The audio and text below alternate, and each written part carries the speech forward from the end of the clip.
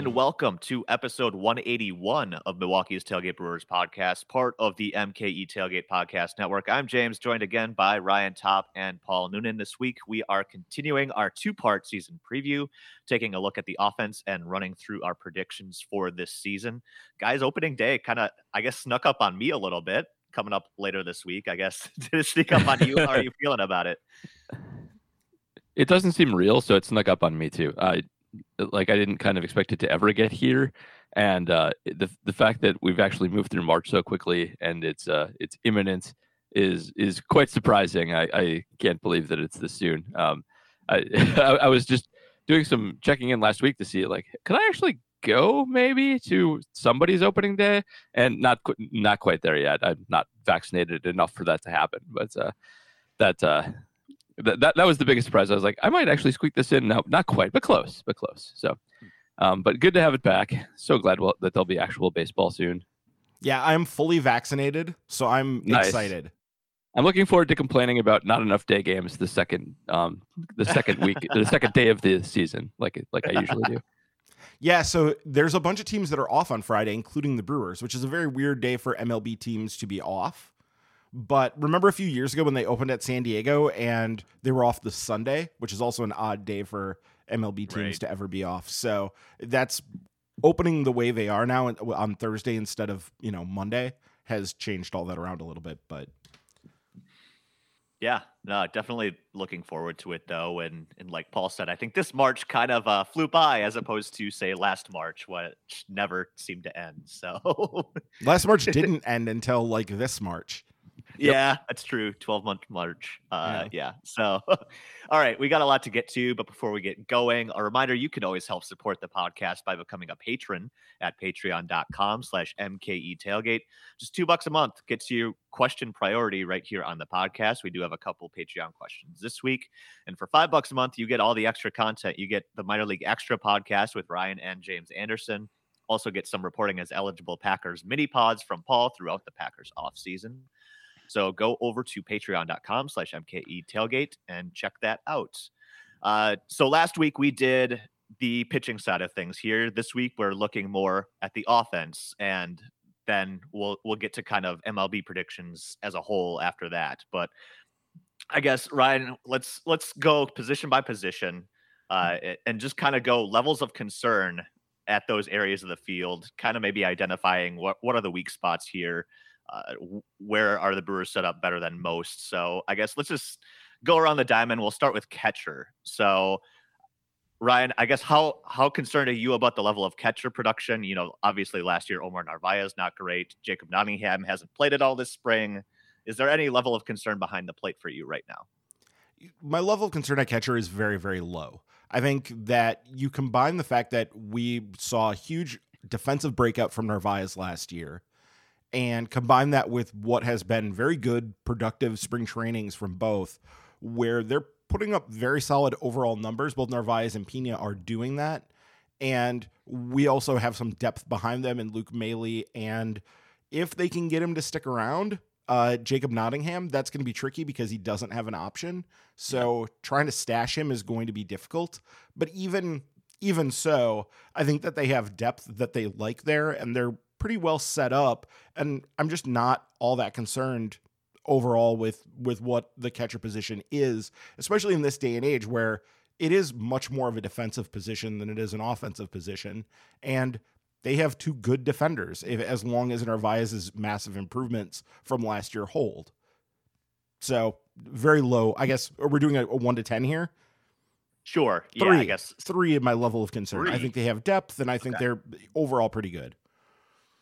Yeah, I mean, I kind of agree with that. 3-ish is good. The thing is, even if Omar doesn't come back and break out offensively like we were all hoping he would, they have such a solid floor for the defense that they're going to get between probably Omar and Pena at this point. Is my guess is Pena's going to make it because he's been really good.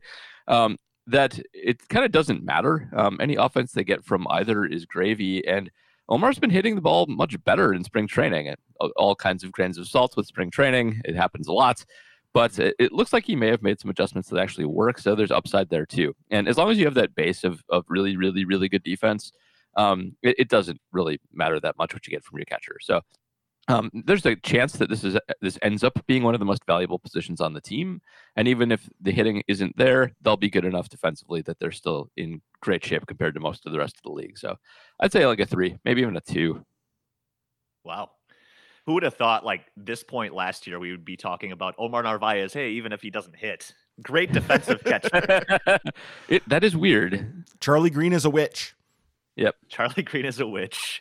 I'm kind of interested to see how legit that is. Obviously, he was really high up there in the framing rankings and everything last year, but part of me still wants to feel great and salty about that with the shortened season and everything too. But I mean, I guess it's kind of an open question as to whether there are small sample sizes of good framing. It sort of intuitively seems like you wouldn't have that. Like you wouldn't luck into being a good framer for even a short amount of time. But I suppose it's possible. Like maybe over the long haul, it sort of grinds on you, and the attention it requires that you pay starts to kind of, wear down on your brain a little bit. I can see that happening.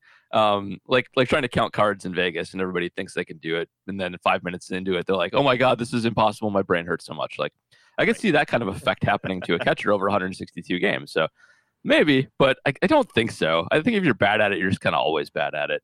Right. And it's one of those things too, right? There's a new metric for it, but your eye test can kind of tell, okay, yeah, he's pretty legit. And I think what we saw last year is pretty legit. And with Narvaez too, a lot of the defensive things were passed balls and wild pitches, and we didn't really see that much last year either. So it pretty solid behind the plate. But I guess let's shift to first base, because I feel like this is one of the areas that we kind of identified all off season, like, hey, maybe the Brewers need to do something here.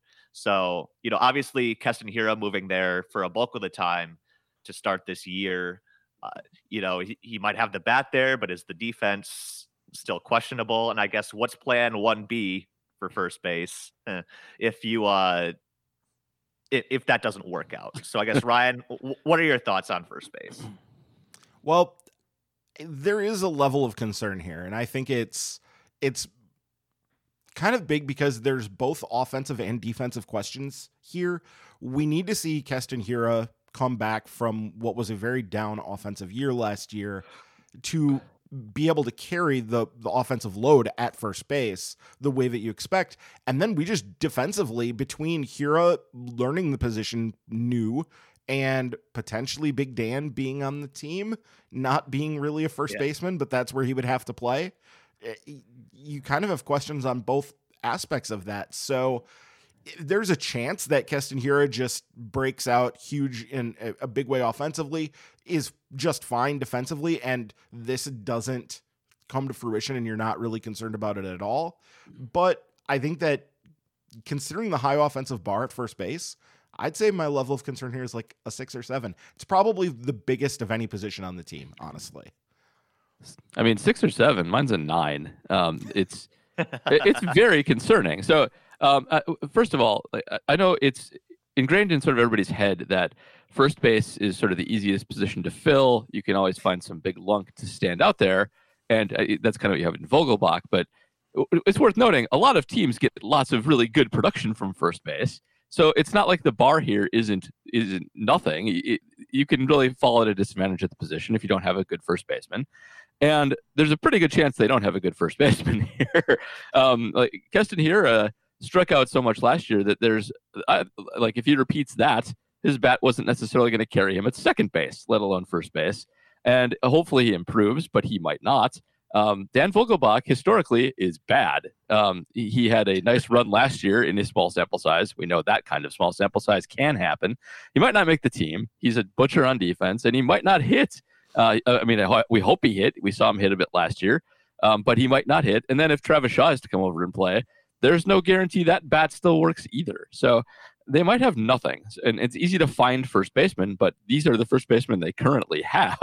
So unless they add somebody else to actually stick there, this is potentially a pretty big problem and a pretty big black hole. I don't know if it's going to be a Alex Gonzalez black hole, but it's could be a potentially pretty bad black hole. Yeah, I mean, the concern here, if you look at Hiura in spring training, and we're going to be talking about this a lot, so get used to this. One thing that you can sort of glean from spring training statistics generally is strikeout to walk ratios. Yeah. And Keston's is bad. He has 15 strikeouts and 45 plate appearances and only 3 walks. There's no really good way to spin that to make that good. That's bad. That is concerning.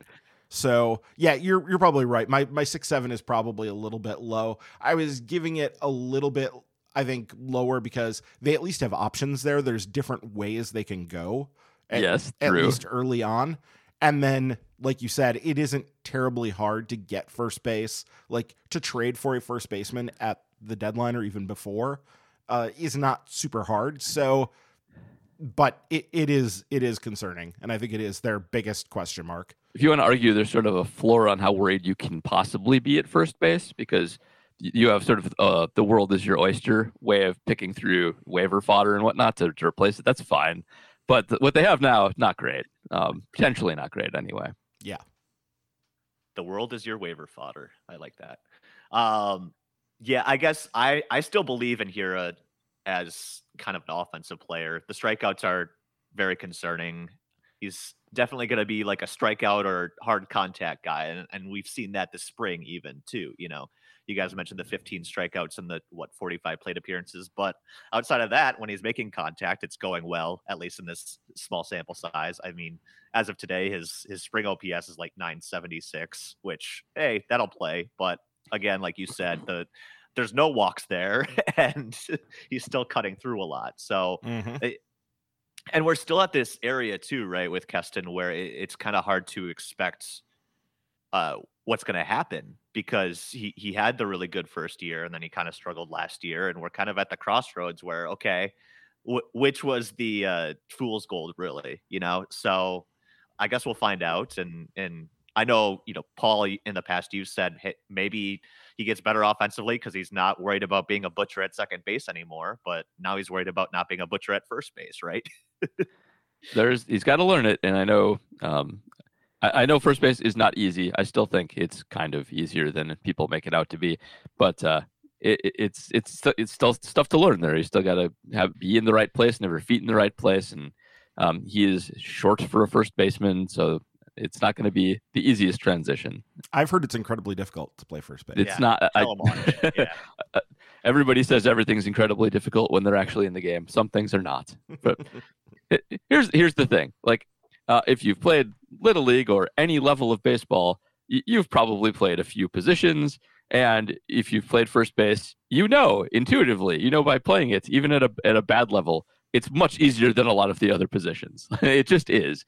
It's moving your feet correctly and playing catch for the most part. And yeah, if you get some awesome guys who make diving stabs and things like that, and there's some nuance to it, but it's not like shortstop where you got to split second react either direction or have a giant arm in the outfield or be able to make that throw from foul territory in third base. It doesn't have any of that, so it's easier. It just is. Yeah, and it's also with his particular problem, which was really all centered on the throwing aspect of things. Yes, it's all throwing for him. That you have to do a lot less of that at first base, though you do have to do some, and we did see him make a throwing error at first base already this spring. So there's that too. I mean, you have to do it a little bit at least. It's not as important, but it does matter.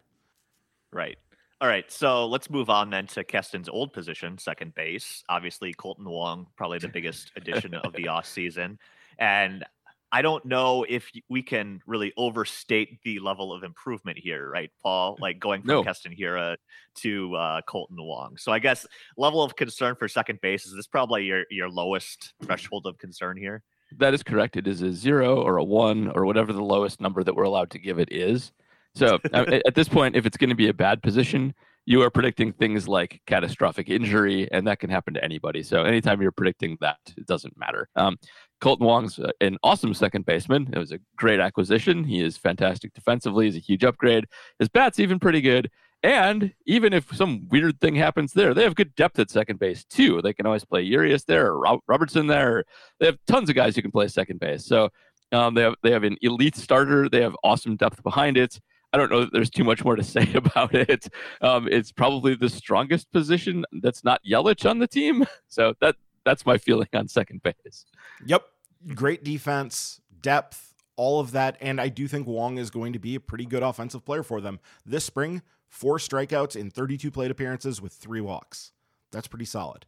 Like, it's not quite as many walks as you'd like to see, but when you're not striking out, that is pretty impressive. So he's a good contact guy. He's even knocked 3 balls over the fence in spring training, which you don't always get from Wong. So yeah, eight hits and 5 of them are for extra bases because he also has 2 doubles in there. So that's all pretty solid. Mm-hmm. Lefty bat plays well at Miller Park too. Right? Exactly. Play the rants. and like historically, he's always hit well at I shouldn't even I said Miller Park, didn't I? Put a quarter in the jar. Field. Yeah, quarter in the curse jar. But historically, he's always hit well there too. And take that for what it's worth. In 70-ish plate appearances, I'm just spitballing. But obviously he's got the profile that'll play well at the home park too. So I think there's a chance offensively he really breaks out because we've talked about too. Busch Stadium, one of the worst hitters or parks in the league. Yep. Going now to Milwaukee, there's a chance that we could see a real big breakout from Colton Wong. And I figured this is probably one of the strongest areas on the team as well. I guess then shifting to an area that's also pretty weak, another big area of concern, third base. It's still, I guess, not entirely clear who's going to play here, right? Like we've got our 6 or 7 plates of spaghetti ready to throw against the wall and seeing what sticks, right? So I guess, Paul, level of concern for third base. Is this another 9 for you? Not 9. This one's trickier because there are other options where I think the defense can play, unlike first base where you've got sort of a combination of bad hitters and bad defenders. Here you've got some options to sort of scheme for production. So not a 9, but it's not a great position. I'd say like a 6-ish, 7 here. And I think I do think Shaw will get a lot of time here. And, already said, not sure about the bat, even at third base. Urias may see some time over there. The bat doesn't really carry him at third base necessarily, maybe not even shortstop. But as a defensive option, he's pretty good. Robertson could probably play over there. Arcia, I think that experiment's not going to work. But you have a lot of spaghetti, and you can, I think, generate at least good defense over there between Shaw and Urias if you need to. It's just a matter of a bat coming around, and I'm not sure they're going to get that. So there's concern here, but there are, I think, better options than at first base than at third base, just because they have at least some shortstops they can throw over there. That works for half the game, if nothing else. Yeah, I think the defensive floor here is very, very solid. Travis Shaw is a good defender, and anybody else you're going to put over there is also a good infielder, whether or not they're a great third baseman. Arcia was still learning the position during spring training, and he's been troublesome. A 14-1 strikeout to walk ratio in spring training, not ideal. Very Orlando-ish. Very Orlando. Yeah. But on the other hand, Travis Shaw has actually been kind of sneaky good in ways that if you're just paying attention to things like the 171 batting average in 43 plate appearances, you're probably going to think, oh, he really hasn't been that good. But when you then consider that he has only 7 strikeouts in those 43 plate appearances and 7 walks, a new picture sort of starts to emerge. And I think that there's power there. He has only 6 hits, but 4 of them have gone for extra bases. He's still making hard contact, which even when he was at his worst with the Brewers in 2019, the hard contact didn't completely abandon him. What it was is he was striking out too much. And I think if you look at this, and you'd have to get on a much more granular level and see a larger sample, there's a good chance that what we're looking at here is a BABIP problem, where he just has been getting unlucky with balls in play and just needs to, if he can maintain that discipline, the plate discipline, and not be striking out as much as he was, that a lot of this will just correct itself because he is still walking and he is still hitting for some power. So I'm optimistic about that. So my level of concern here is more like maybe a 4 or a 5. It's one of the more troublesome positions on the team. But again, because it's David Stearns, they do such a good job building up depth that there's a lot of different ways this can go if Travis Shaw doesn't work out and if they need to go in a completely different direction. Right. We've talked about Robertson a lot. He's probably an option there too. Like you guys said, there's a lot of good defensive options here. And I think as we look at the Brewers kind of really focusing on the pitching and defense this year, something that we've really talked about. I think it sort of feels like third base is one of those positions where they're more than happy to take the defense over the offense, right? And they've provided themselves with a lot of good defensive options there. So obviously probably not going to be one of the stronger bats in the lineup, but like you guys said, there's at least options here. Worst comes to worst, I don't know. Is Jed Jerko still a free agent? Maybe David Stern signs him this week. I believe he is. So there's always that. So there's always options elsewhere too. So I would say it's definitely kind of one of the weaker positions in the field here, at least when you look offensively. But I mean, we've been saying that for 4 or 5 months now, and this is the group that we've got the weekend before opening day. So definitely probably an area they could improve on, and probably will throughout the season too, because it's important to remember, right? Like the group we're talking about here, half of them probably won't be here in July. So a lot of different options there. I guess because we're talking so much about, Urias and Arcia, that third base and a shortstop, maybe we could just kind of lump those all into the same position level here. Obviously, Ryan, you mentioned Arcia is struggling in more than one way this spring. The intent seems to be the Brewers really want to make Urias happen at shortstop. So I guess, Paul, your level of concern for shortstop, and who do you see getting the bulk of the time here? This is a weird one just because I think Arcia is such a weird player. Having him as your sort of starting, I'll get to Urias in a second. Having Arcia as your fallback kind of starter there, I just kind of hate watching him. I mean, he's fun. He hits home runs when it doesn't matter, and he makes crazy throws and stuff. But I'm kind of sick of seeing Orlando Arcia play shortstop. But he's not terrible. He's okay. So my level of concern here is like a 5, maybe a 4. Let's go 4, because I think Urias looks good. This is, by the way, this is definitely the overreacting to spring training podcast version so far. And so I think Urias will end up getting the bulk of the time there. I think he looks like an improved player so far in spring training. I think he's had a lot of good at-bats. I think he's made very good, solid, hard contact on most occasions. Strikeouts are like a little high for my taste, but they're not like worrying like they are with Keston. And I think he can hold it down defensively over there. And besides that, Arcia is not that good defensively anyway. So I think that there is a sort of slightly lower floor than some of the other positions, because if you do just have, like, if Urias doesn't work or gets hurt or something like that, Arcia is not a great floor to have. But there's some ceiling here with Urias, and I think that they actually have a decent chance of hitting it. So at least it'll be fun to watch that happen, and I think that they may have something here. So I'll go like I've gone back and forth. Let's just say a 5. I can't decide. It's Arcia's fault. He scrambles my brains. I think that's exactly right. This is for David Stearns, it's kind of a low floor but high ceiling thing, and that's generally not the direction he goes. He likes to have more floor and maybe worries less about the ceiling oftentimes. So this is interesting, and I do think it's Urias basically every day.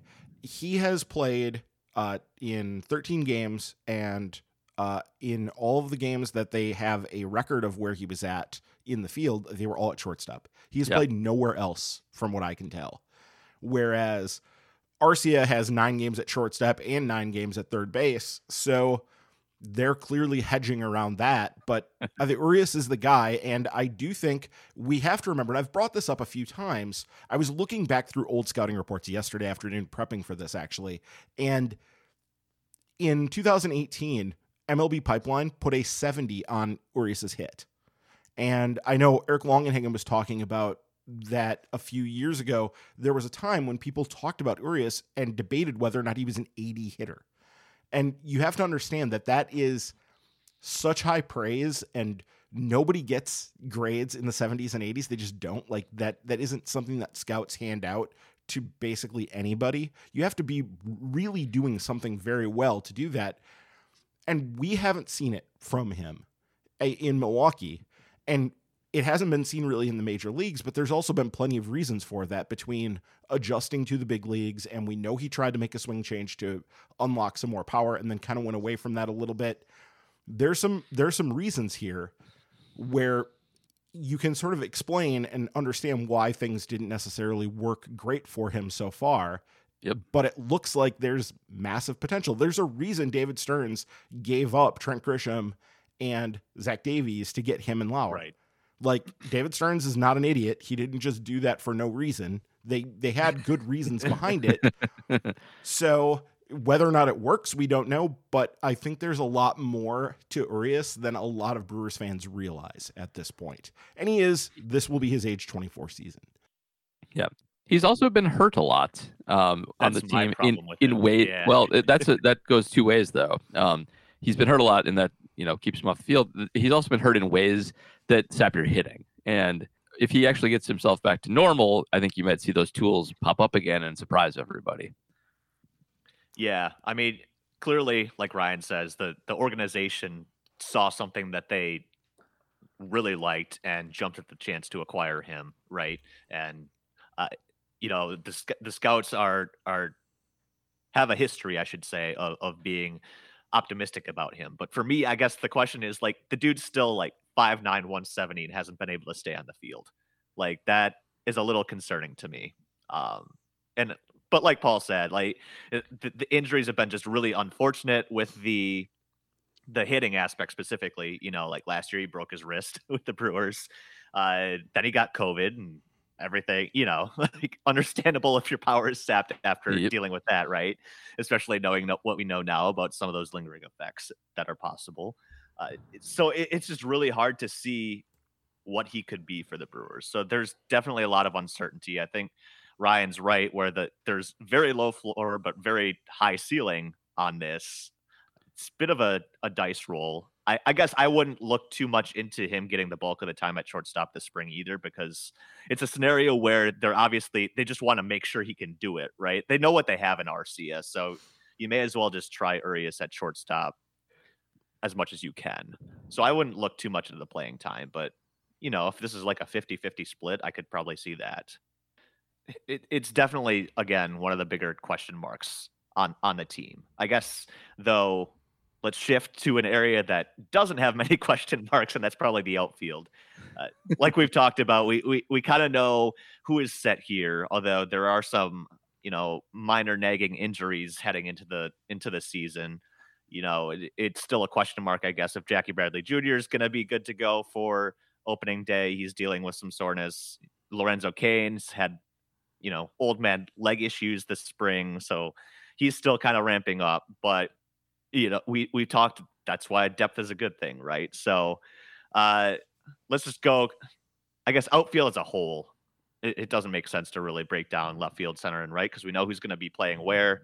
So I guess, Paul, level of concern for the outfield as a whole right now. As a whole, like, one, my only, maybe two. My only big concern there is all bound up in Yelich getting himself back to normal. And he's looked really good. I mean, his numbers are off the charts. Yelich in spring training so far, which is fine.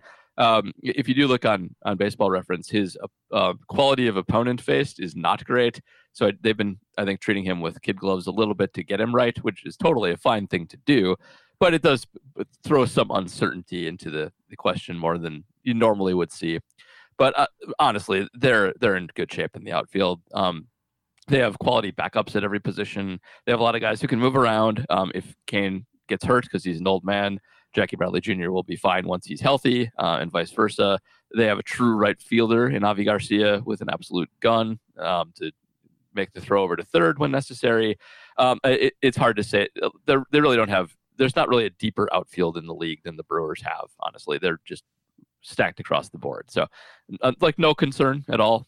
It would take a bus falling on people. They're in good shape. Even their like deep backups are good. Like, even if you go down a little bit, it's where the good prospects are. It's where they have some interesting like guys they brought in. Garrett Mitchell plays there. It's a fun group all around. Yeah, I mean, the defensive floor and ceiling in the outfield is astronomically high. I would really have a hard time imagining a team being better defensively in the outfield. outside of, I don't know, the Dodgers maybe. I don't even know exactly who would be like great defensively across the board, but they're very, very good. So I'm not really concerned about that at all. And when you look at, I think Yelich, I think we're looking at him probably being back to, I don't know necessarily MVP levels, but very, very good levels. I think that what we saw last year is going to turn out to be an aberration. So that's good. It is nice to see that Kane has, in limited amount of playing time because of the injuries and all that, it is nice to see the 4 walks and only 4 strikeouts. That's, a solid, obviously, number there. And so that's positive. I don't know. Avi Garcia is a bit concerning at a 15-1 strikeout to walk ratio.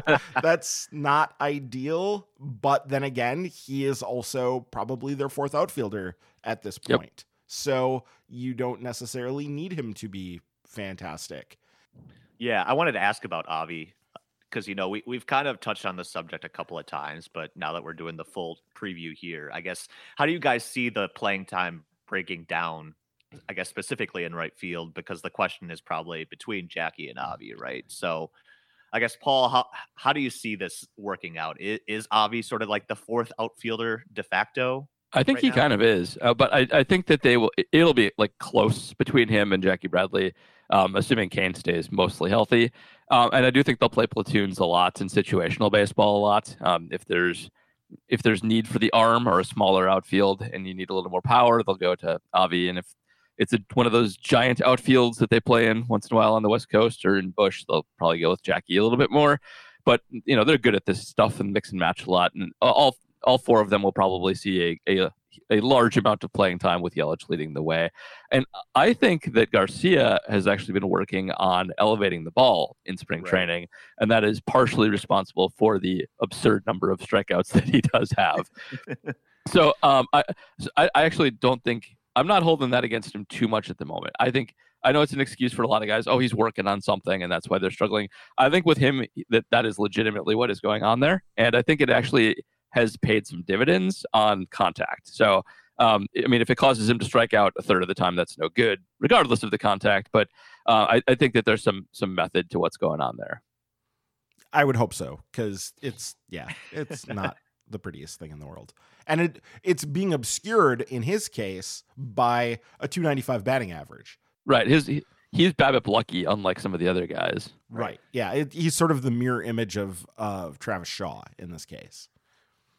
Right. And, I admittedly haven't watched a ton of spring games because who really cares, honestly. But, I have had a curious eye towards Shaw and towards Avi, especially considering what we've been talking about with the need to get the ball off the ground. And I think Paul's right that that's probably the point of emphasis here.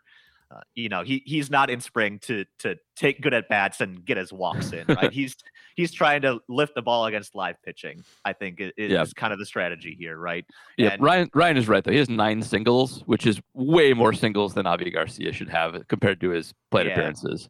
And I was gonna say too, just the handful of games I've seen, Avi is definitely BABIP lucky. Between I can think of at least 2 or 3 singles that were kind of just cue ball shots that snuck through or kind of blew dink and dunk hits, right? So obviously large grains of salt when you're talking about that. But I think I'm with you guys. Like, outside of maybe second base, outfield is probably the area where I'm least worried, just because they've got so many quality. They have 4 legitimate major league players to cycle through, and that's before you get to some of the depth pieces that you could call up throughout the year to kind of fill in if and when there's injuries, because we know Lorenzo Cain's going to get hurt.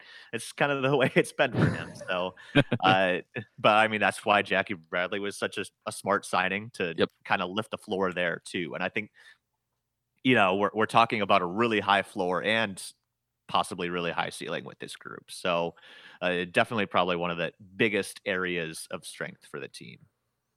I mentioned at the top of the show, we do have some Patreon questions. So let's kind of get to those now, just dealing with the hitting. And a lot of our questions are kind of dealing with, I guess, the bench, which we haven't really touched on. And maybe we could talk about the bench as a position group as a whole too. But our first Patreon question comes from Adam Post. He's saying, how will the crew make room on the roster to keep our beloved Big Dan around? We kind of touched on this one.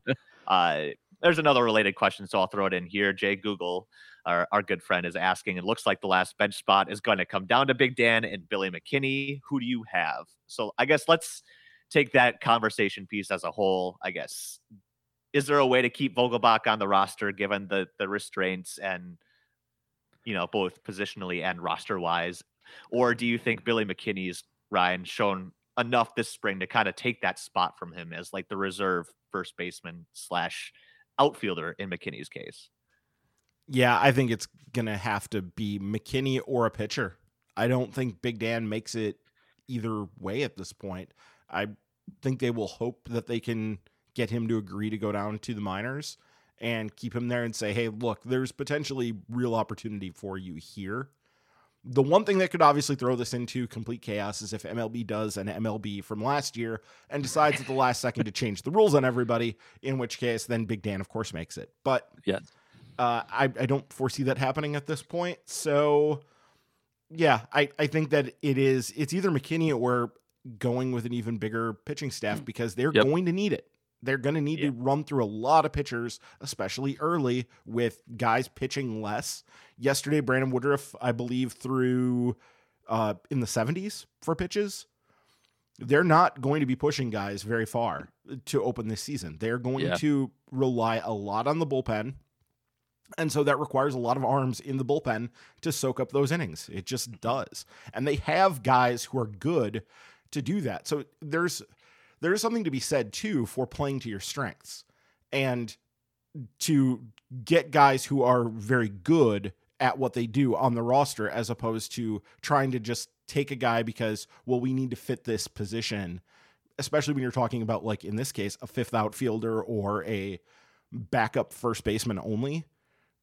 I mean, those only have so much use to the roster, whereas we know that they, one, really need the pitching, and two, are really good at utilizing it, and they have skill there.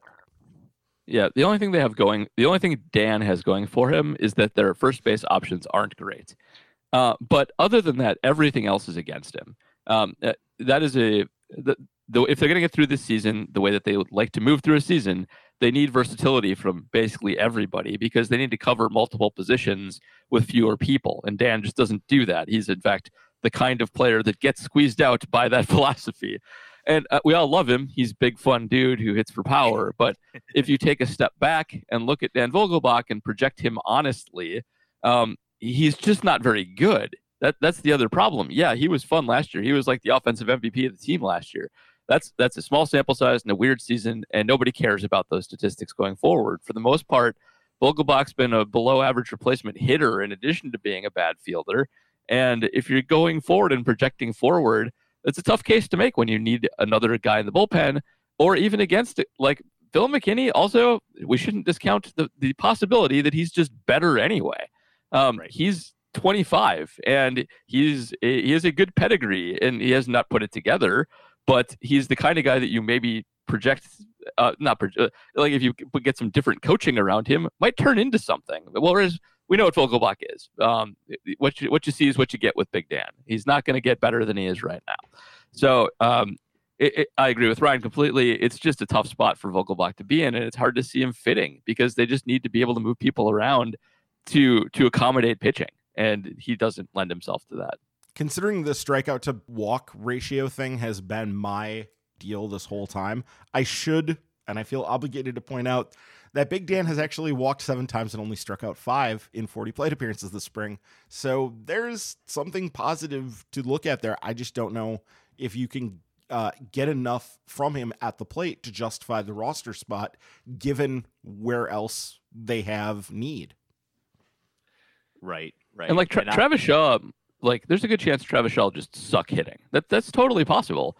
But to be more valuable than him at first base, Dan Vogelbach's got to out-hit him by a ton because Shaw's so much better defensively over there than he is. And that's a hard case to make projection-wise for him. It just is. It's not as flashy to say that Shaw, like, you don't like having Shaw not hit and play good defense over there. It's not as fun, but it's likely true. So, I mean, how do you make that case to keep Dan on then? Right. And I've kind of tongue in cheek been one of Big Dan's biggest fans here since he got here, right, last year. But I mean, there's a reason why he and players of his ilk tend to bounce around from team to team, and it's because of that lack of versatility, right? I mean, that's the reason why Toronto let him go and the Brewers got him in the first place, is he was a roster space casualty basically after a week with the Blue Jays. They made a trade, brought in pitching, and they needed the roster spot, and that's how he ended up with the Brewers. As much as I love Big Dan, and he's just like the prototypical, Milwaukee's favorite son kind of looking dude, right? I mean, there's guys like him everywhere. I mean, hell, like Billy McKinney is basically his bat with outfield ability, corner outfield ability. So, I as much as I would love to see him make the opening day roster, yeah, short of the league on Tuesday saying, guess what, there's a DH, I don't like his chances. And I'm sure like he could find a job somewhere else too. I think convincing him to go down to the minors is kind of iffy at this point, because I mean, obviously we saw 3 teams picked him up last year. There's still enough interest in that situation. And, you've got teams where injuries might pop up at first base or DH and they need a bat to start the year. I don't think he's getting through waivers or anything like that, unfortunately, because I would love to see Big Dan stick around, but that's kind of the reality of the situation, like you guys are saying. Mm-hmm. Yep. Next Patreon question again comes from Jay. He's asking, with the addition of Wong and Bradley, just how deep is this lineup? Also, how important is it to have guys like Wong and Kane at the top of the lineup? So a couple different topics here, I guess, lineup order and just overall depth of the lineup, right? We went through a really bad offensive baseball last year where everybody seemed like a black hole in the lineup. So I guess, Paul, those additions, how much do you think that kind of cuts down on the number of true black holes in the batting lineup? Quite a bit. Wong really does give them more just ways to play on the infield, and is a really nice table setter at the top, whether you lead him off or hit him just near the top. They really have lacked in on base guys as of late, other than Yelly and guys who hit for power. But it's nice to actually have somebody who has reliable on base skills. I feel like it's one thing that the Cardinals often have that we don't. Not right now, but often in the past. And he makes the situations at first base and third base and shortstop too just way easier to deal with by mixing and matching and playing platoons and defenses and things like that. Having at least one solid guy there makes every other position better, so that's good.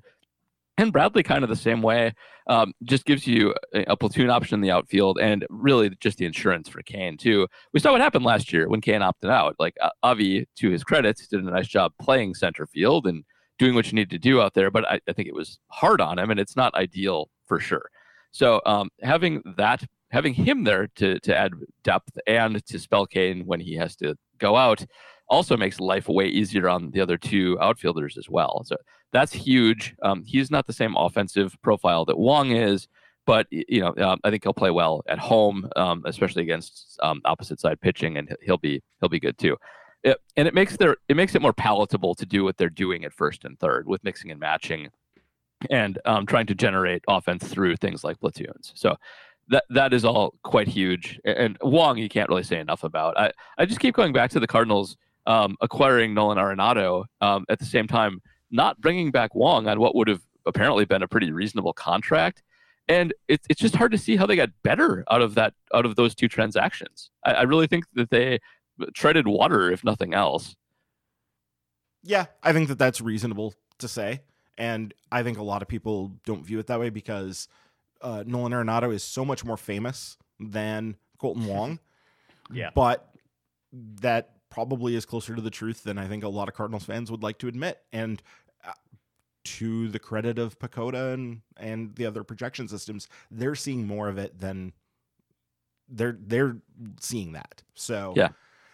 I think to take the second part of this, having Wong and Kane at the top of the lineup in front of Yelich is potentially a complete game changer to this lineup in that you want guys who are tough outs at the top of the lineup.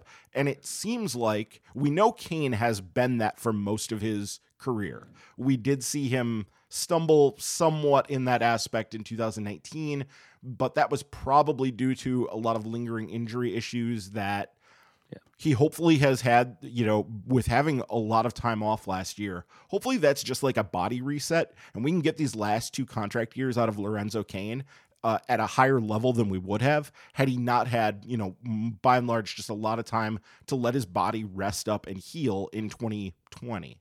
So hopefully there's a positive aspect to that. But Cain and Wong are potentially very tough outs at the top of the lineup, and guys who can, obviously get on base and move a little bit. Like, they're not slow players. So you like to have that in front of your big bat in Christian Yelich, and also Keston Hiura, who we assume is going to be hitting 4th at least to open the season, pending whatever, happens with his offensive game. So you like to have guys like that at the top of the lineup, and just to sort of give the rest of the lineup it can be very useful. I remember the example people talk about is if you go back to Johnny Damon being a guy that just made pitchers work and made them kind of grind through at bats, and having that at the top of the lineup, even though he wasn't like, Johnny Damon was not a huge walker. He walked fine, but he wasn't like a big, huge on base guy, but he just ground down pitchers and had really long at bats. And that is helpful for the rest of the lineup to start to feel comfortable. Like, oh, okay, we can get at this pitcher. He's not going to be out there just absolutely blowing us away. So there's a lot of value in that aspect as well. So I'm intrigued to see what it looks like with those guys. And I do assume, do you guys assume we're probably looking at Wong leading off most days and Cain hitting second? Yeah, that's how I see it. I think that's right. Just for the lefty righty thing, I think probably too, right? Yeah, but that's a really good point, Ryan, too, that, between Wong and Cain, I mean, you're starting a game and making a pitcher throw 10 or 15 pitches before he even gets to Christian Yelich. Like, that's probably a benefit. At least just kind of making a guy early, so he doesn't settle into the quick 1, 2, 3 first inning and suddenly settles into a groove. We saw that so many times last year that I think, just being able to grind out at bats, it just has, maybe it's hard to like quantify that, but just logistically, it just seems like a better way to start the day than we have in the past. So let's keep an eye on the pitches per plate appearance for those guys at the top of the lineup and see how that looks. If they're, all well above average, that bodes well for this offense in general. Right, especially, considering what we've been talking about with, every team dealing with these pitching, limits and everything throughout the year. It's definitely going to be making pitchers work, I think, is probably going to be a priority. And that's why, adding guys like Wong and Jackie Bradley Jr., who's a solid, at-bat guy too, I think that really helps. All right, we have a couple more questions to get to. These come from our Twitter account at MKE Tailgate. We put out that call for questions every single week. So even if you're not a patron, just reply to that tweet. You can get your questions in that way too. You can also follow all of us. Ryan is at RD Top. Paul is at Badger Noonan. I'm at James L. I guess our first Twitter question comes from Tuco. He says he was at the game the other day for Hedbert Perez's diving catch. Really made all the highlight reels. He says it was really nice, but he was more impressed with the bat. Showed poise and handled a pitch with 2 strikes and flew out hard to right field. What's his upside? So we're all giant Hedbert fans here. I guess, Ryan, do you want to handle this? I guess, he's flashing this at 17 years old. So I guess for those who are less inclined in the prospect world, what's the true upside here? It's really, really high. I hesitate to actually get too hyperbolic about this because I don't want to jinx it. And it feels very homerish, but there's a lot of agreement. There's a lot of excitement from the prospecting community all over the place about what Hedbert's upside looks like, from people outside the Brewers organization, from people that are, neutral third-party observers. It's a little bit speculative at this point because we still haven't seen it in pro games. But people that have watched him in the summer camp last year, people that saw him in fall ball the year before and last year, people that have seen him are getting excited about him and think that there is, legitimate star potential here.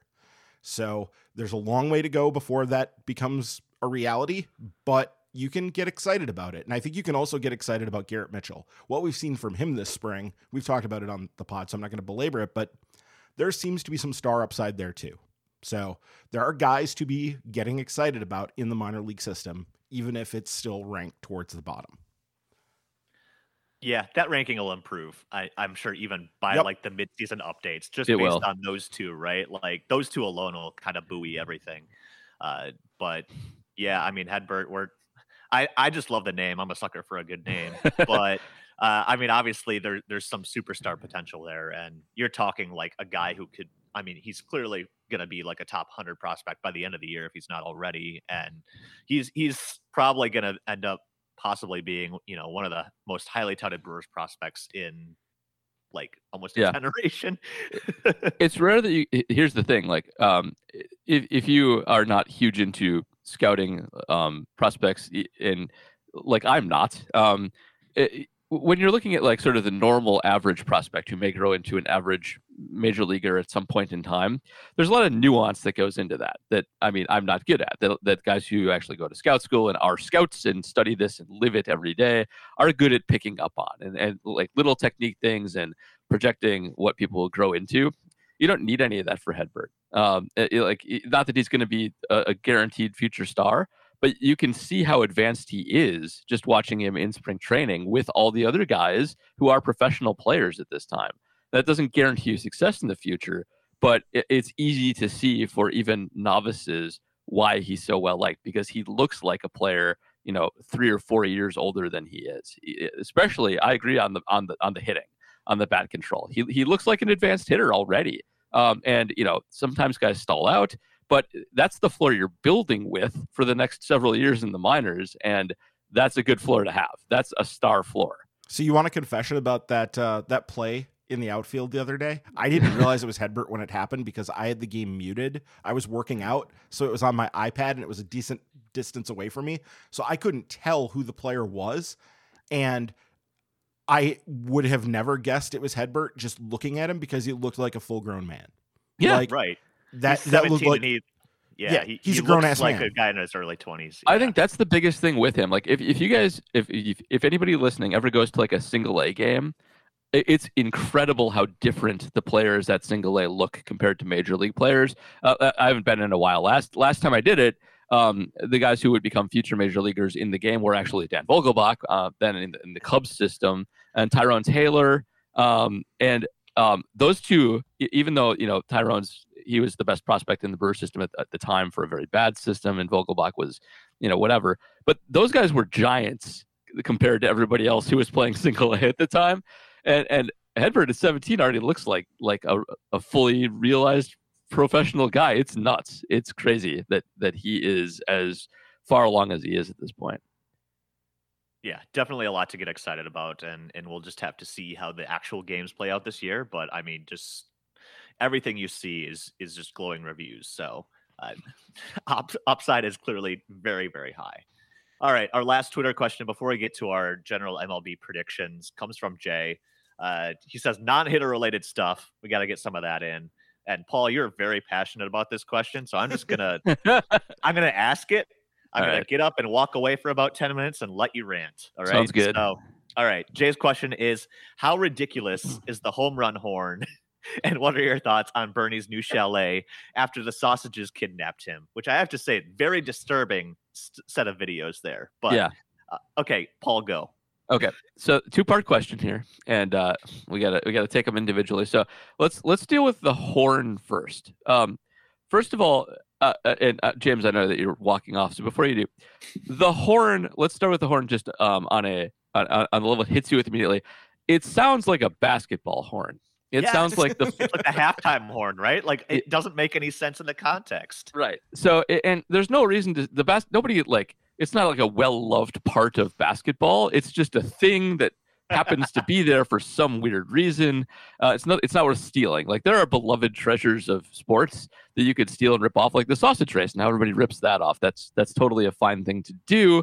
But this is just a weird pickup. So, and here's the other thing with horns. Like you got to be careful here because, I do the football podcast. Like one of the most hated things in sports is the stupid Viking horn. Oh, yeah. And you got to be careful stealing horns because so Minnesotans will tell you they like it, but it's not true because it's an annoying thing that they're lying like Minnesotans always do about these kinds of things. They'll passively aggressively praise it and say things like, "Oh, it really gets under the skin of opposing fans," and "Oh, it really gets under the skin."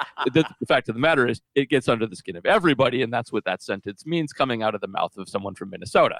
So don't steal horns. The Cowboys used to have a horn too that they played after picking up a first down that made kind of the Superman theme song. Also very annoying. So don't use a horn or steal horns. It's bad, and they should get rid of it immediately. It's like being at a Bucs game. It's like being at a Vikings game. And it doesn't celebrate something at a Bucs game. It's like the noise you make to go to halftime or when a substitution happens. It's not a celebratory horn. You could have a celebratory horn. That wouldn't be. I mean, it would be better. It would still be bad. And we'll get into it in a second. Things that are better than something that sucks and why that still sucks. But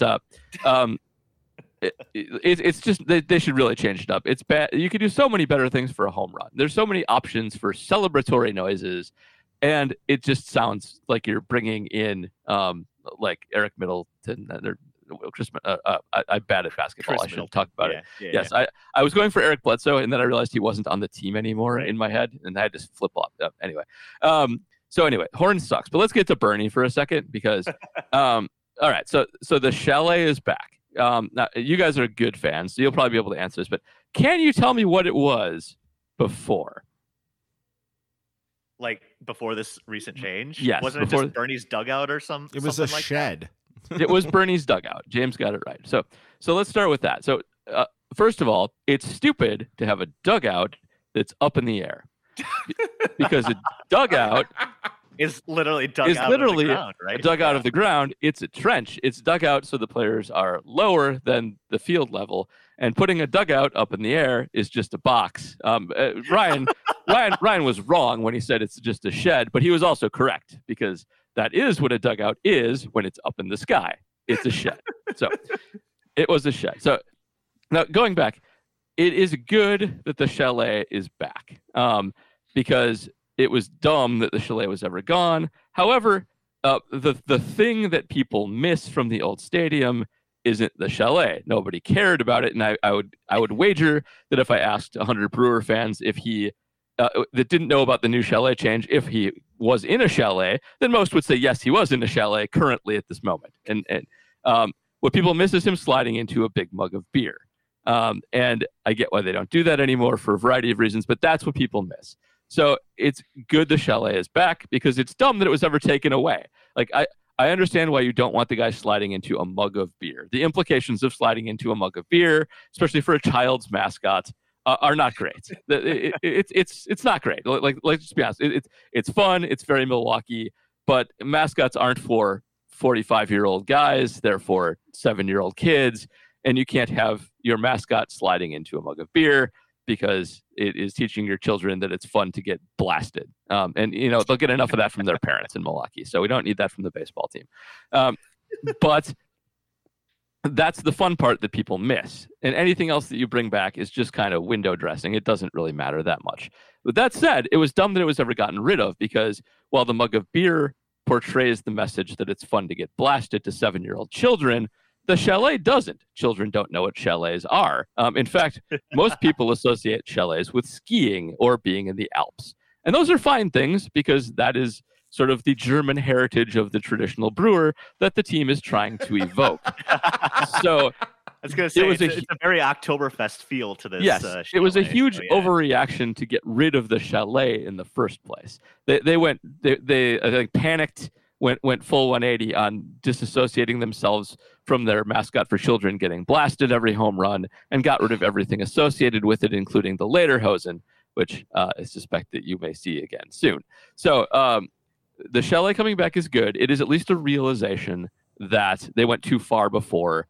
And bringing back sort of the industrial brewing heritage as a reference to the team's name, given that Miller is no longer a part of the naming structure of the stadium, I think is a good idea. It's a half measure. I think we would all like it if they brought back the mug. That's not going to happen for a lot of reasons. So anyway, it sucks that they flipped so far that they got rid of everything. It would be great if they brought back everything. as a half measure, though, this is fine, and I'm glad the Chalet is back for all those reasons. Ryan, I have nothing to add. rebuttal. I have nothing to add. Paul covered it all. Yeah, we're good. Okay. I will say the jarring thing for me was that they painted the slide. It's not yellow. The slide is a new color. That's true. That slide weird. is white, so it's like a lot more subdued. But I feel like you kind of want that eye to be drawn there. So why do you change the color of the slide? I guess it didn't go with the Chalet's theme. That is an interesting choice. I'm not sure why they painted the slide either. We'll have to see how it looks in action. Maybe Bernie will stick out more on it. Could be. I don't know. I don't care as long as it still makes that really loud ding noise when a ball hits it, like when Kestikura hits a ball off that thing. That's what I want, because the thud that it made was just like the best. I absolutely love that. Yeah. I have to say, I do miss like the 1 year that it was sponsored by the Kalahari Resort in the Dells, and like they actually like blew water up when he hit the bottom. That was cool. That was cool. Sitting below the slide probably didn't appreciate getting drenched like 4 times a game. Well, I mean, I assume it just kind of misted down on them at that point. Yeah. So it probably wasn't like the worst thing in the world, especially on those warm days out in that outfield where you can get the sun on you in an afternoon. It can be warm. Right. Indeed. But to me, like that's the closest we ever got to getting the mug of beer back, right? So I don't know. I guess time to bring back the Chalet. But... And as non-Milwaukeeans, do you guys know where the original mug of beer is? No. Wait a sec. The Chalet is at Lakefront, right? The Chalet and the mug are both at Lakefront. The mug's there too. Oh, okay. I actually slid down at Lakefront once when I wasn't supposed to. So that was fun. They don't let people do that because of lawyers, Paul. I know. It's true. You ruin everything. It turns out people on brewery tours aren't great at using giant slides. No. Or judgment. Especially the Lakefront one. It's definitely the lawyer's fault that's not allowed anymore. For sure. Yeah. That's on us. Yeah. Yeah, no, they said that. They said that their lawyers told them no. Not on the general concept of drunk people going down a giant slide. It's our fault. For those listening who have not been on the Lakefront tour, it is very easy to get blasted, in Paul's words, on that tour. Like it's a good time, but I can see why going down the slide is generally not advisable in those situations. Yeah, Miller's not about to let people do that on theirs either. Even though when I went, they just cribbed a bunch of Liney stuff and didn't give us any Miller products because it's Miller.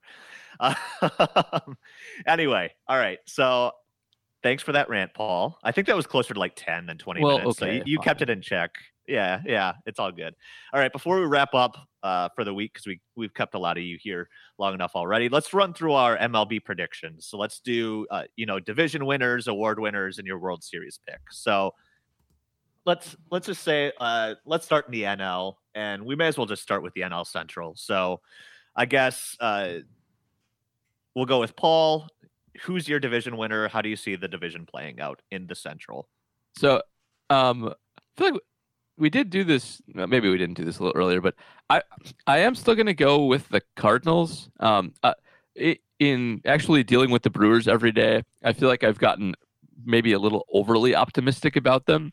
And while I do think that they'll be good, I still just hate St. Louis lingering out there with what St. Louis can do. I do think their lineup's a little better than last year, and their pitching's really good. So I'll take them by just a hair. But I do think Milwaukee will contend for it, be close till the last day, and be in the wild card hunt the whole time. And I may actually flop to them for a wild card when we get to it. So I'll go Cardinals with Brewers second. I think the Cubs are going to be worse than people think. So that's having followed them pretty closely, I think that they're going to kind of not be great.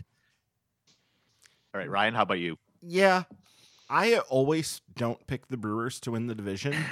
And you know what? That's stupid. And I think the Brewers are, I don't want to say like leaps and bounds, but I think they're actually clearly the best team in the division at this point. Did you guys see that St. Louis has fallen to 4th in PECOTA in the division? I did. I'm still on board though. Yeah. So I'm going to take Milwaukee to win the division. I do think that we're looking at the Cardinals probably in second. I think the Cubs will be not completely irrelevant, but not that good. I think that you're going to see Cincinnati really fall apart and in ways that people aren't necessarily anticipating at this moment. and Pittsburgh is terrible. So they're last. Yeah. How is Pacoda projecting the Cubs for 85 wins still? I guess I just don't see that. They're not bad. They have you can make that case on the lineup. Just I don't like their pitching anymore. Yeah, that's the problem is like their rotation. They just got rid of Yu Darvish for no reason at all. And the bullpen's still shaky. At the risk of being a homer pick, but I'm with Ryan. I'd never pick the Brewers in these things. Like I've always been the guy like second or third place, and if they surprise us, cool. But I think just based on the makeup of the rosters and just the general faith in how Craig Counsell can kind of navigate this still weird season, I'm gonna pick the Brewers to win the Central. I don't know if I think like Pacoda is still saying it's not really close. They've still got a 3-game gap between the Brewers and the Cubs. They do. I don't know if it'll be that much, but with how I feel about the Cubs, the Cardinals are kind of just there. Although I do think they're kind of being underrated by Pacoda a little bit. If they get any offense at all, I think the Cardinals will be a little bit better than expected. But I do still think just makeup wise, the Brewers are pretty clearly the best built team in the division right now, and they've got the depth to kind of withstand that jump to 162 games. So just based on that, I think I would roll with the Brewers there. Let's head out east. Who do you have NL East, Ryan? Give me the Mets. I'm just going to keep doing this until I'm eventually right about it. I think I picked the Mets like the last 3 years. They legitimately went out and had a great offseason this year and added a bunch of players. And they've gotten rid of the stench of the Wilpons and seem to have actually decided to do what they had never done before, which was to build up real actual depth. Now, the thing here is I really should be picking the Braves because I always pass on picking the Braves and they always win the damn division, but give me the Mets and then the Braves is a close second. I think that's going to be a really good fight between those two. Yep, same for me. Mets. I also like the Mets to win it. With their stinky old bad ownership gone, they have quickly swerved into being a competent organization with New York money and put together a really good team. And I think that they are now better than Atlanta, at least by a hair. So I like the same order as Brian, but I do like the Mets to win it. I think this might actually be one of, if not the best and deepest division in baseball. Because you guys mentioned the Mets and the Braves. I think that's an easy top two to make. And just as you mentioned the Braves, I realized I just totally forgot about them when I was writing all of this down. So I might have to flop one of my wild card picks. But I'm gonna go Mets too. Just the addition of Lindor really helps increase the level of that offense. The pitching is obviously phenomenal. Jake DeGrom could win every Cy Young until the year he decides to stop pitching. I mean, they're that good. It's hard to see a lot of issues with that team, but then again, they're the Mets, so they're going to have probably crappy injury luck and some catastrophic thing will still happen. We'll see, but I'm going Mets. But yeah, Braves are obviously still right there and really good. I think the Nationals could fly under the radar. I really like a lot what the Nats did this offseason with, adding Schwarber and Josh Bell to really kind of ramp up that offense around Soto. They've still got Scherzer. So, I've seen some love for the Phillies too, but I feel like that's like an annual thing. And then that bullpen just implodes. So, but I think, and you saw the Marlins kind of make the surprising push to the playoffs last year, if you can call it the playoffs. But I just think like top to bottom, there's a lot of really good teams in that division. And it'll be interesting to see how it all shakes out. Heading out to the West, kind of a different story. We kind of have two like clear favorites here, and then the rest is just straight trash. So I guess, Ryan, are you going Dodgers in the West, or do you think San Diego can really push them? Yeah, Dodgers are the best team in baseball, and I think it's by a reasonable margin over the Padres because they have depth that the Padres don't have. So sure. I think that really is what gives them the edge. Star power, San Diego can go star for star with them, but when you get to the roster depth portion of things, yeah, give me the Dodgers over the Padres, and like you said, everybody else is trash. Paul? Same thing. Dodgers are the best team in baseball. San Diego's done a nice job. They put together a really great team too, and I do think it'll be close. But the Dodgers are just a money-laden all-star team, and it's going to be hard for anybody to beat them. Right. Same. I've got Dodgers, Padres 1-2. I am a little bit worried about the Padres kind of falling off a little bit. Just I don't know why. It's maybe just like a gut feeling there, but also, Tatis hasn't really been able to stay healthy over a full season quite yet. And if they get hit with injuries, sort of like Ryan, you were saying, they don't have the depth the Dodgers do to really overcome a lot of that. So I think that'll be the interesting question out west. But yeah, I think those two are going to feast on Colorado and Arizona quite a bit and just kind of set themselves up apart from everybody else. And San Francisco is weird. They're probably the third best team in that division, even though Pacoda disagrees with that. I think they're the third best team, but they're still very much in the middle place of they have a very old roster. Did you guys see they may be one of the first teams in quite a while to start on a daily basis, all 30-year-olds and above? Wow. No, I didn't see that. Yeah. That's nuts. As long as Dubon isn't in the lineup for them, they're probably 30 and above at every position. Dang. It's very Giantsy. I feel like they've been doing that for a decade plus and just kind of middling around that 500 mark, right? Yeah. I could see the Giants just kind of muddling about, and that'll get you in the wild card hunt for a long time. And I'm sure they'll refuse to get any younger just because of that. But yeah, that's a good call too. I always forget about the Giants. And I also do want to throw a shout in there for the article from Ken Rosenthal and the beat writer from Colorado this week about what an absolute shit show that organization is. And if anybody is tempted to be like, Marco Tadazio should sell the team, read up on the Monforts and how they run Colorado. Read this article from The Athletic, because it is eye-openingly, mind-bogglingly bad, how a team could be run this poorly. Yeah, just from the top down, it's a mess. And making their analytics department work as clubbies was yes, overtime. Holy hell. That was insane. The scene where the pitching coach or whatever came up to the guy is like, "Hey, can I get a report on this pitcher?" And the guy's like, I'm washing guys' underwear right now. I'll get to that later. Yeah. That's just insanity. What a disaster. Man, makes the 90s Wendy Seelig era seem halfway decent. All right. So we got our division winners. Who are our wild card picks here? I guess, Paul, let's start with you. So I will go Brewers. I've at least been convinced enough that they'll be good and close enough that they'll be in the running there. And I'll go Padres and with the Braves out, I guess. I do think feasting on the bottom of the West is better than playing in the East. So I think they'll be able to, other than the Dodgers, accumulate enough to get there. So are we? I should add. I'm bad at this. Is that? Are we back to normal on wild cards? Is that? Yeah, we are. Okay, good. So 2 wild cards. I mean, unless they change it the day that the season opens, like they did last year. Thank goodness. Yeah. Yeah. Give me the Braves and San Diego. I think that's pretty clearly. Yeah. I don't think we're going to see a Central team get a wild card here. I think there's too much firepower in the East and the two behemoths in the West that it's just going to be tough for anybody in the Central to win enough interdivision games. So win enough outside of the division for that to matter.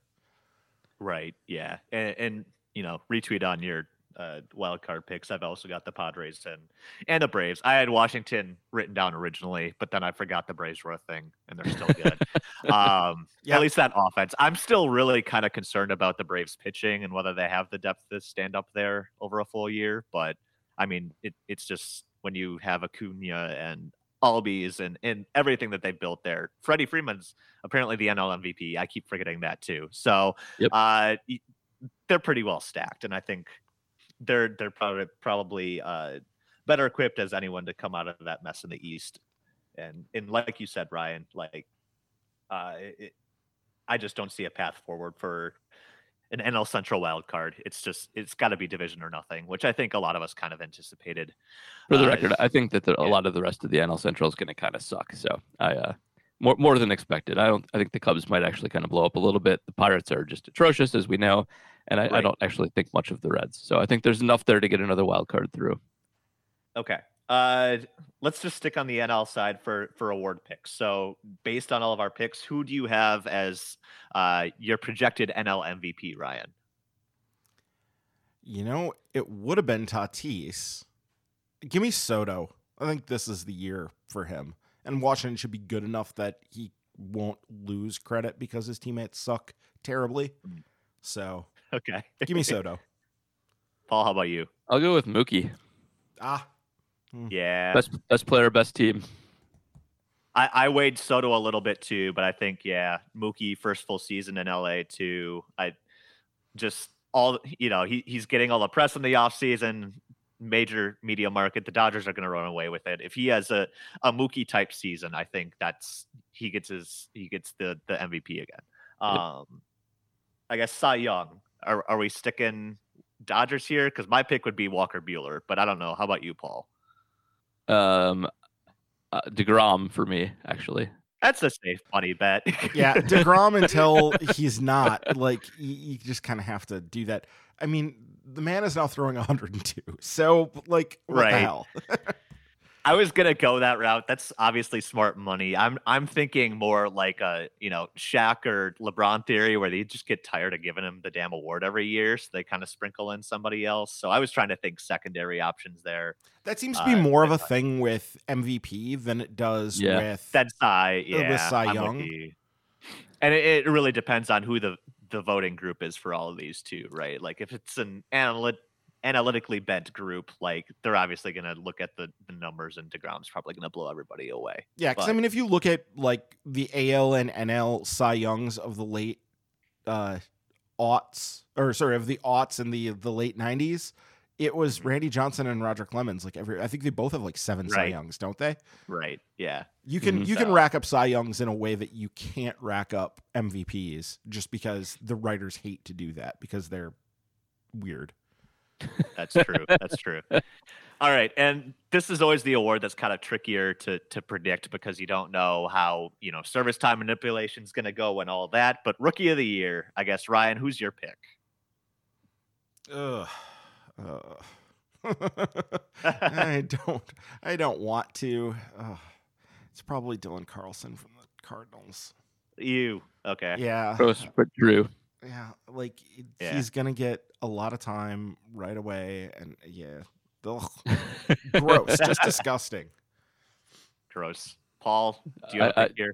No, I don't. I mean, I only know like 5 rookies' names most of the time, so that's the problem. Yeah, I will also go with Dylan Carlson because I know him. So sure, bet they'll be better than the Pirates, at least. And I wrote down Ke'Bryan Hayes because he actually came up for a bit last year and really dominated.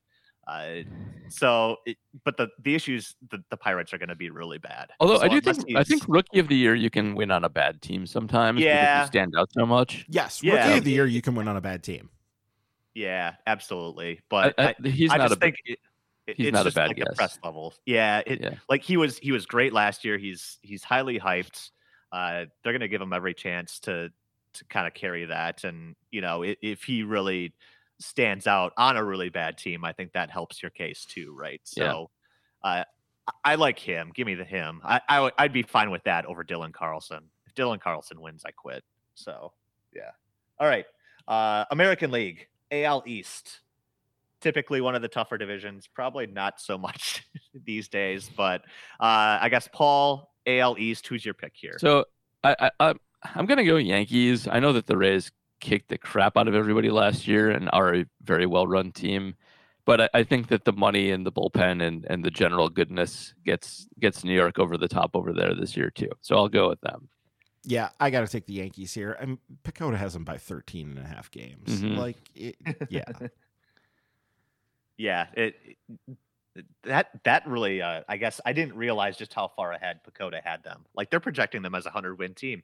Yep. Which whenever Pacoda hits the 100 mark, it's a really stacked team. So, I went Yankees. I know, I really want to go like Toronto or something, but I'm not sure they have it. And Tampa may have taken a step back, doing their whole Tampa thing of 12 different trades to get half a win worse, and then still somehow being right where they are. But I'll go Yankees there as well. AL Central. Ryan, do you have the Twins, or do you think somebody else here is going to step up? I'd like to pick the White Sox.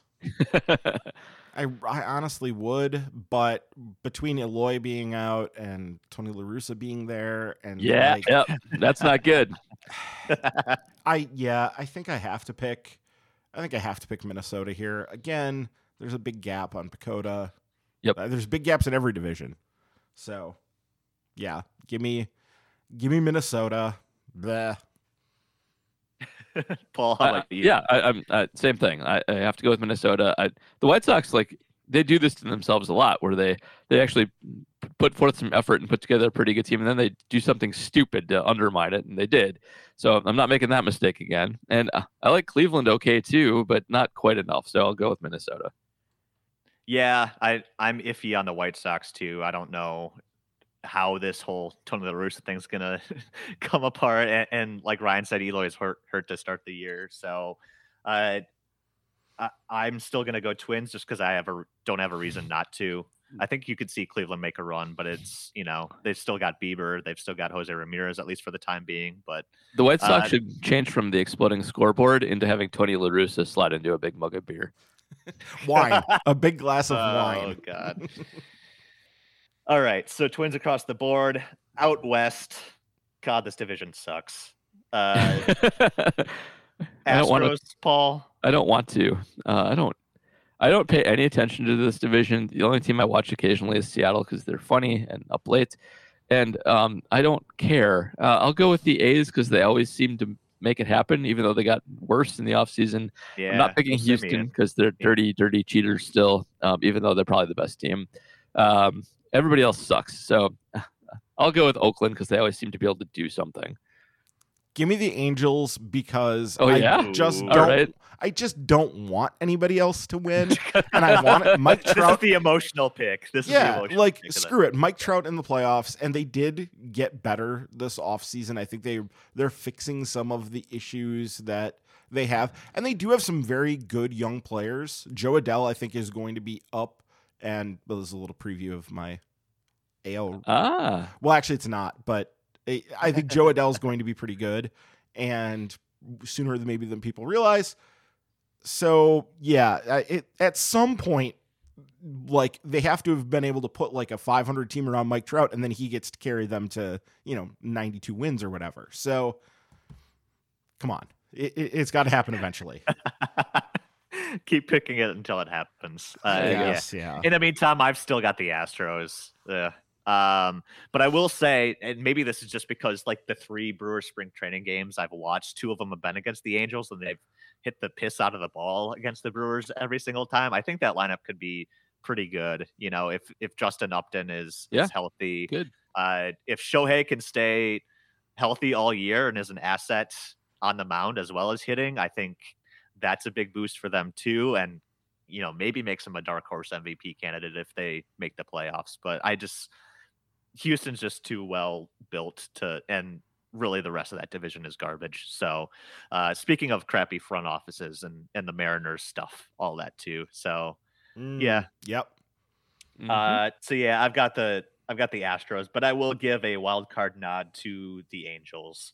I keep going back and forth between so Tampa's the other pick for me for AL wildcard. So I've got Tampa and the Angels, and I kept going back and forth between the Angels and Toronto, but that's probably just an emotional pick because I want to see that team do well too. So, Paul, who are your AL wildcards? I'm going to go Tampa and Toronto. I don't even know if that's mathematically a good idea. I don't really care. I do like the Angels. I just don't think they're good enough. So I'll run with the East and their juggernauts. Yeah, I'm going to go with, I need to make sure Tampa's in there. I need to make sure Tampa's in there. And I think the White Sox. Your funeral, man. Yeah, so I'm picking the Astros to completely miss the playoffs, which is probably wish casting. But, I'm on the right side of history here, boys. Yep. Yeah, no, I mean, I wouldn't be opposed to 3 AL East teams in in the playoffs too. I mean, just looking at the bottom of the Central and the West, they're just so bad. I don't see anybody else coming out of those divisions, but you could make a case for 3 AL East teams easy.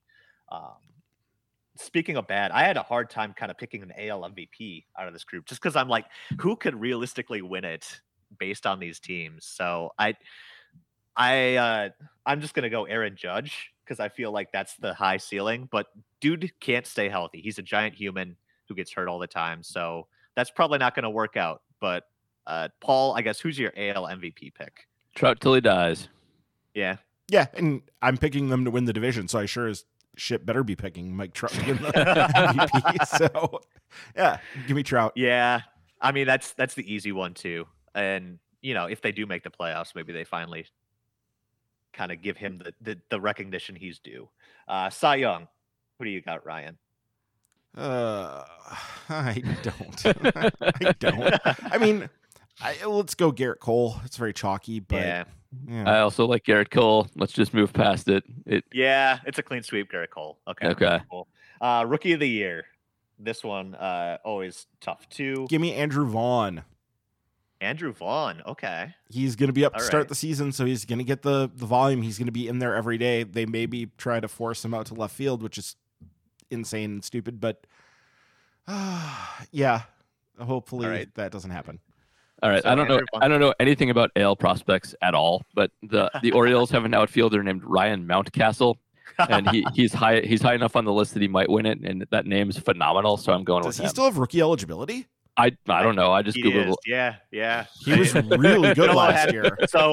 So I think Paul and I are using the same methodology cheat sheet. Yeah. I mean, in the NL, at least I know some rookies who are coming up, but I have no idea about any AL prospects at all. So I will say Mountcastle's phenomenal. That's a great name. I love it. That's a great name. He still has eligibility. I will say Randy Arozarena also still has eligibility. I think I'd probably go with him. Just he's got a consciousness leap on the rest of the field right now just because of what he did in the playoffs last year.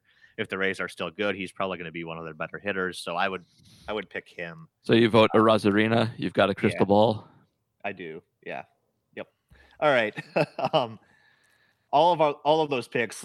The ultimate pick, the preseason World Series pick, which is bound to be wrong. Paul, what do you got?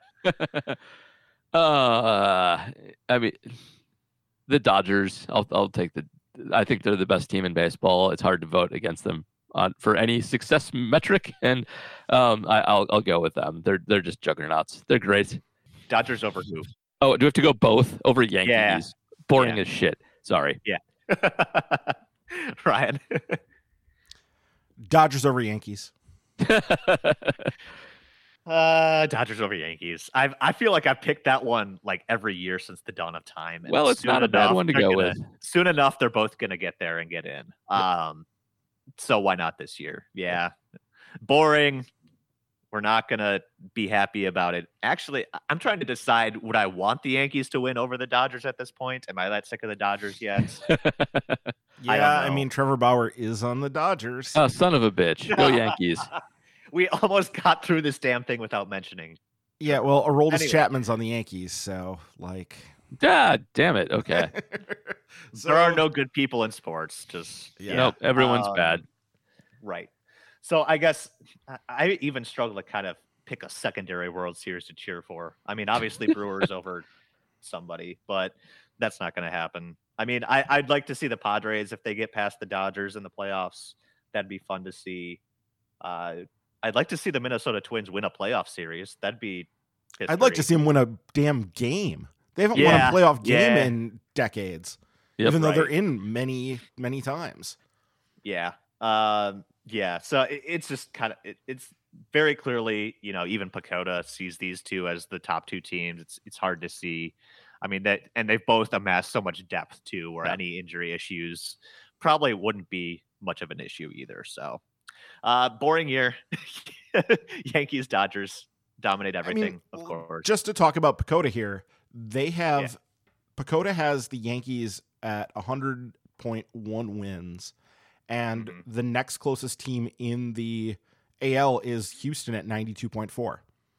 Yeah. So they have them as 8 wins better. With the Dodgers, It's 103.5, which is just insane. That's It's nuts. an insane Pacona number. Yeah. But then the next closest team is San Diego at 95.1. Yeah. So over 8 wins. So they have them as both teams as being 8 wins clear of the next best team in the league. It's super top heavy. But it's also baseball, and crazy shit happens all the time because Indeed. Right.